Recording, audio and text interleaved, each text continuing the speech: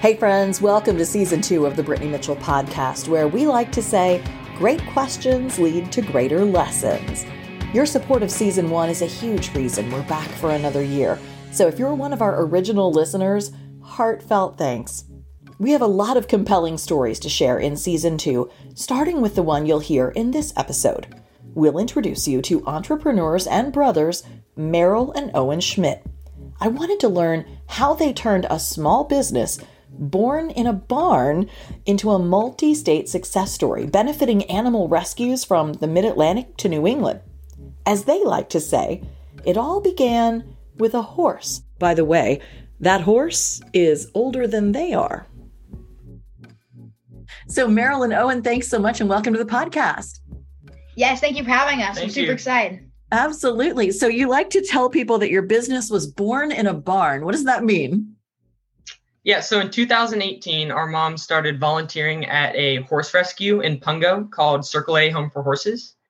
And a few months later, she told her dad, and she was like, we're going to have to get a horse at some point. Because just being around the horses, she knew. And dad was like, okay, yeah. So in 2018, May of 2018, we rescued our horse named Louie, who was a draft cross. And we rescued him from a Louisiana kill pen.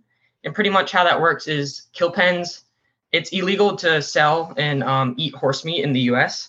So they ship the horses to other countries where they're slaughtered for their meat because it's legal there.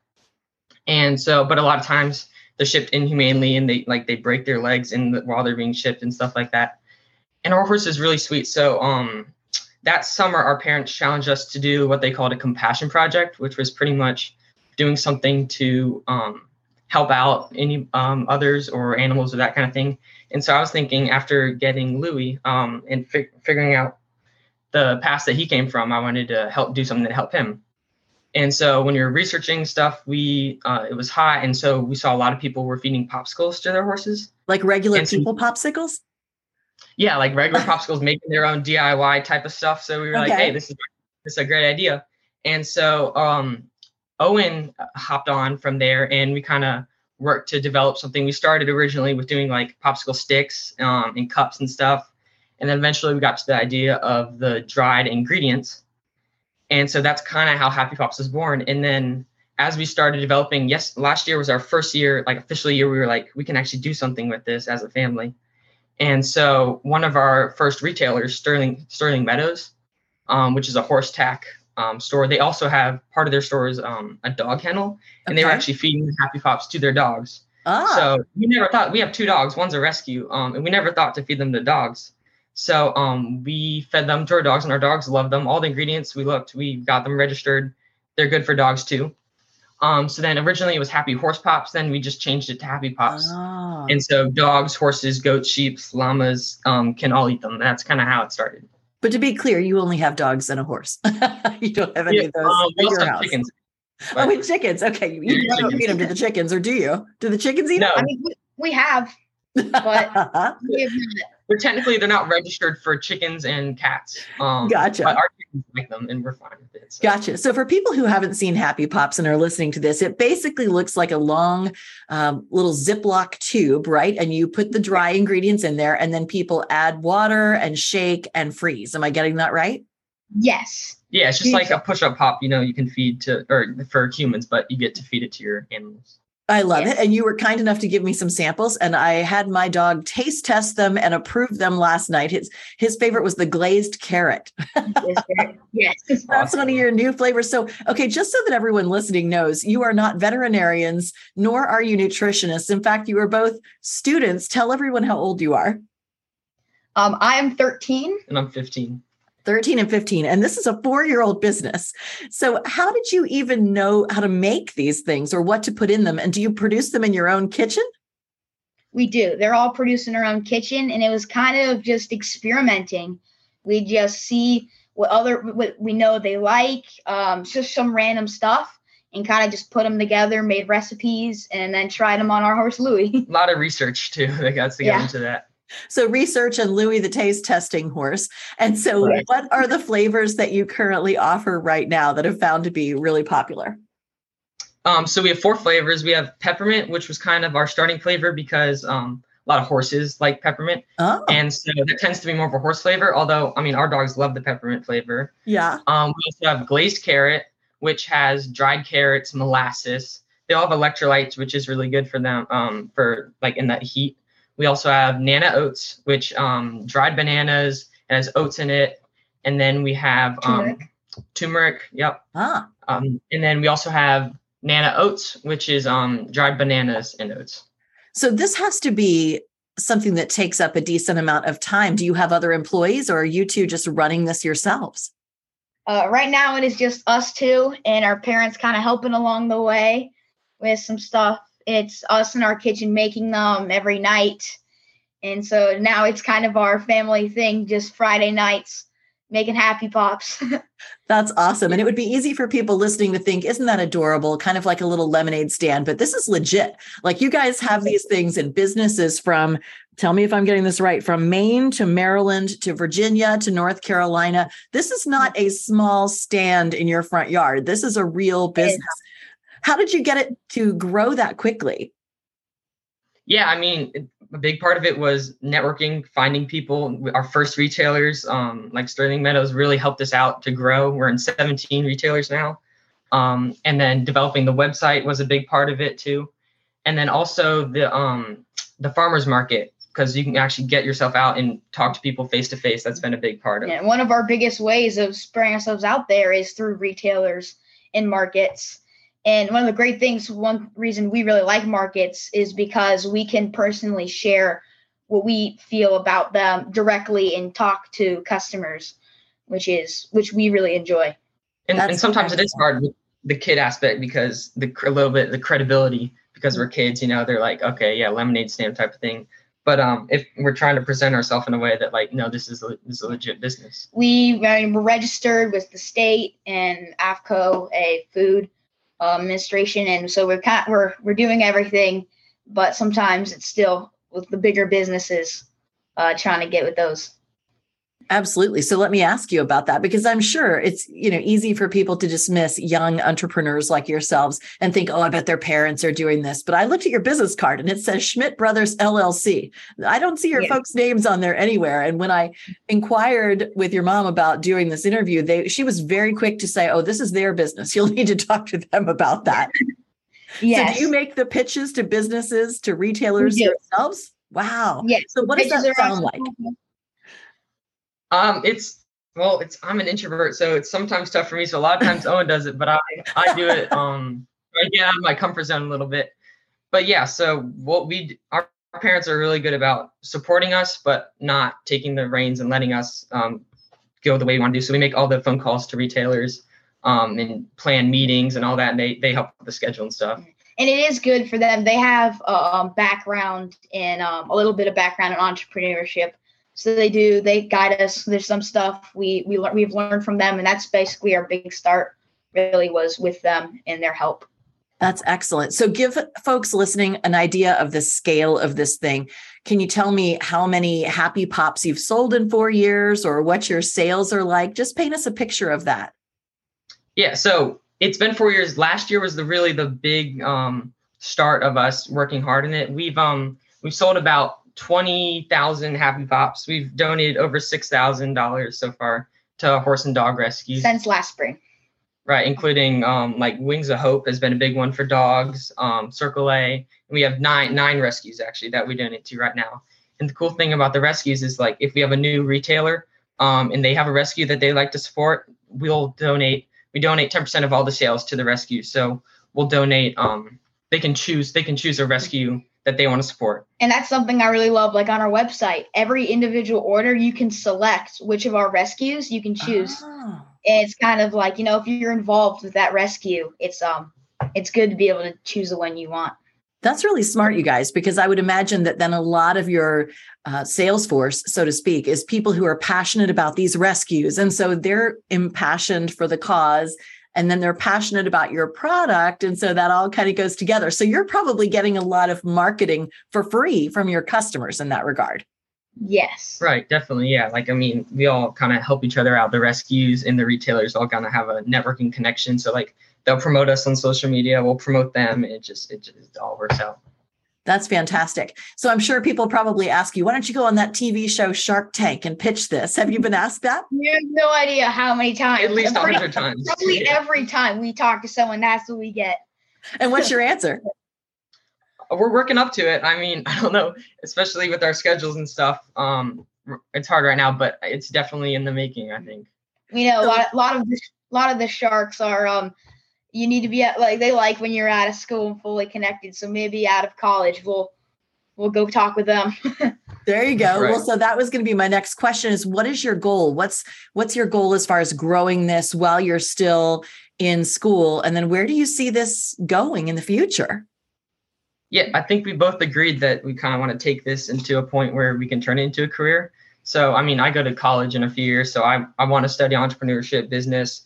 Hopefully when we both go to college, maybe be able to set up production here and then be able to manage orders and that kind of thing, and then turn it into a career so we can work together as a career afterwards. So what's been the biggest challenge you've run into so far? So one of our probably biggest challenges is being, kids as having school and extracurriculars.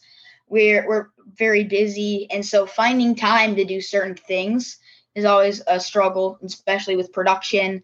We spend most of our Happy Pops time in production and not able to market and kind of sell them. But also when you love something and care about it like we do, it's a lot easier, though, to find the little times to get working on it and make it grow. Like we've had a lot of long nights making Happy Pops, but I mean, we enjoy doing it. Yeah, it feels good. It's like he'll be the one. He sits on his little table. We'll be watching Shark Tank or whatever, and he'll label the bags, and then he'll pass them on to me, and I'll put all the ingredients in, and it's really fun. And then also another challenge is kind of the credibility. We talked about this a little bit, but the credibility of being kids. Sure. But you just have to work past that. And we know one of our struggles coming up is going to be production because it is growing. Like sometimes we'll see some of the dog and we'll tell to them and they're like, oh yeah, I know what they are. And they'll blah, blah, blah, name places they've seen it. And so we know soon we're going to have to outsource production to be able to keep it going and scale it how we want. So have you had any offers to buy your business? I mean, sometimes people recognize a good idea and say, you know what, guys, let me buy this and help you out with it. It sounds like you want to keep it to yourselves and grow it yourselves. What's your thought about that? Yeah. So, I mean, I think we love this as a family. It's connecting us and it's something, it's a good learning experience. It's for a good cause. And so we really like working on it and being as it with the family. Personally. Yeah, I mean, maybe in the future, looking at selling it and starting something new, or But right now, yeah, I think we enjoy what we're doing. So, plenty of people your age are not running 4-year-old businesses and donating to charity and are not mission driven like this. What do you think makes you different from your peers? I mean, I think faith has part of it to do with it. I know we've been called kind of to serve others and to help others, and I feel like that's, as a family, we've kind of all agreed on that. And so this has been a way to kind of display that. That's fantastic. And so let's talk a little bit more about faith, because I know that so many entrepreneurs would say, gosh, without God's help, I don't think I'd be where I am today. Where have you seen him take an active role in your business since you've partnered your faith with your entrepreneurial spirit? I mean, he's always faith, God. It's always our drive to be better, to do more, to help more people. And it's always been there nagging, do this, keep working. And so it's kind of helped us grow to where we are and the amount of horses we've helped. And I think, knowing that he's always there and, he has a plan. A lot of these obstacles that we face, we'd be able to come together as a family with him and be able to say, okay, here's the problem. Let's find solutions and get past it. I love that. And how do you think what you've learned through your business is going to serve you in the rest of your life? I mean, we've had so many experiences with connections, networking, learning, make sacrifices of time to get stuff. But ultimately, it's going to get you there and it's going to help you in the long run. And that's what we've learned through working all together. And also, like I said before, like coming out of my comfort zone, I've done a lot of things that, I don't think without the business, I wouldn't have had the opportunity to do. And that like to grow and to do new things that, I think will help in the future. So you're 13 and 15. What do your friends think of the fact that, maybe they invite you to do something? You're like, I actually, I'm working my business tonight, man. Sorry. Yeah, it's fun. All of my friends have supported it. There was one time in school where one of my friends like stood up in front of the class and talked about it. He's like, hey, go to this website. And then so the entire class was on our website, like looking at all our pictures. And I was just like, oh God. I had a similar time in school. I like showed my friend about it because I knew they had a dog. And then he started sharing it with everyone. And then they started screenshotting my face and using it as their profile picture from the website with the happy pots in the background. Yeah, so they're all great. I love it. So, gosh, I'm thinking about what you can do with this moving forward. And you mentioned, Merrill, that you're thinking about majoring in college in something to do with entrepreneurship. What do you see your futures looking like because of this business experience you're getting at such an early age? Yeah, even if this isn't the exact business that we spend our whole lives working on, I can see us using a lot of the skills, the communicating skills, relationships, maybe doing something else we're passionate about with it, another business, or teaching others, or hopefully inspiring kids to do the same type of thing. I also want to go learn for business and entrepreneurship. I never even thought of that in my head as a career path, and even really known it as a career path until this business was started kind of with Merrill. And so now I'm like, yeah, I really like this. I like being your own boss, but also having, your own drive. And I really like that about it. Absolutely. And, I think what draws people to causes, we know that people are so altruistic these days. They're very much moved by a cause. So the fact that you've paired a business with a mission is really something that speaks to a lot of people. Tell us more about the impact that the donations you've been able to make are having in the animal world. Yeah, so we donate to each of these rescues, and they've given us stories about how they've used their donations to help with. And so we have so many rescues right now that it's the donations are very spread out. We do like a quarterly writer checks to them, but they've all shown that they're really grateful for them, and that I know there was one that used it to like build a new fence and to grab more hay. And so they're definitely making an impact. It might be small right now, but as we grow, I think we'll make even more of an impact. Fantastic. And it's those stories, we like to say here on this podcast that stories are sticky. When you share a story, it sticks in people's mind, and then they share it and they retell it. So thinking about that, when people walk into a retailer and they see that Happy Pops display, what would you like them to remember about your brand? Well, the big thing that we always push is kind of our motto is share your happy. And it's a product, sure, but it's also the experience that you're sharing with your animal and the joy. And if you can find the joy in something as small as a popsicle, you can find it in other things in life. And so hopefully, like the colors, the brand, it's all supposed to represent that idea of just joy and sharing it. And like we say, happy shared is happy doubled. It's all about little tiny just things that it can be as small as the bonus fry at McDonald's, but just, sharing the happiness it just grows and grows. I love that. And so as we wrap up, for other people your age, boys, girls, what would you say to someone who's a budding entrepreneur and would love to have a business of their own? Well, one of the things that's mostly helped us is creating a network of people that is they help us drive. But then it's also, as we don't really know anything about business when we started, we learned really everything from other people that we met along the way. Like our first retailer, Sterling Meadows, they really helped us. We didn't like getting into other retailers, how to approach that. And it's kind of is what helped us grow is people, sharing what we need to do, what works. And I would also say to other kid entrepreneurs that if you have an idea, go ahead and pursue it. Whether there are going to be obstacles, there always are challenges. And even if you think it's a bad idea, if you don't try it, there's no chance of succeeding. So I'd say go ahead. If you have an idea, put it out there, find other people that want to support you and want to help, and just see how it goes. Well, those are fantastic lessons. And it's clear that you two make a great team. Has it brought the two of you closer together? Yes. We found our differences, but yeah, I think in the end it has brought us together. But you're not going to fire each other yet. Not yet. There's been a few threats, but nothing so far. Well, Merrill and Owen Schmidt, thanks so much for being on the podcast today. All the best with your business. Happy Pops. And we can't wait to see where you take it next. Yes, thank you so much for having us. Thank you. To learn more about Happy Pops, or as the Schmidt brothers call them, frozen fun for humans and their animals, head to their website, shareyourhappypops.com. We release a new episode of this podcast every 2 weeks on Wednesday, and the success of this pod is due largely to listeners like you. So if you love what you hear, share it, subscribe, and be sure to leave a review. We might just mention you in an upcoming episode. And speaking of upcoming episodes, in our next podcast, how a YouTube video inspired one woman to launch a local movement aimed at solving a global crisis. We're talking about hygiene poverty, who it hurts, and how you can help.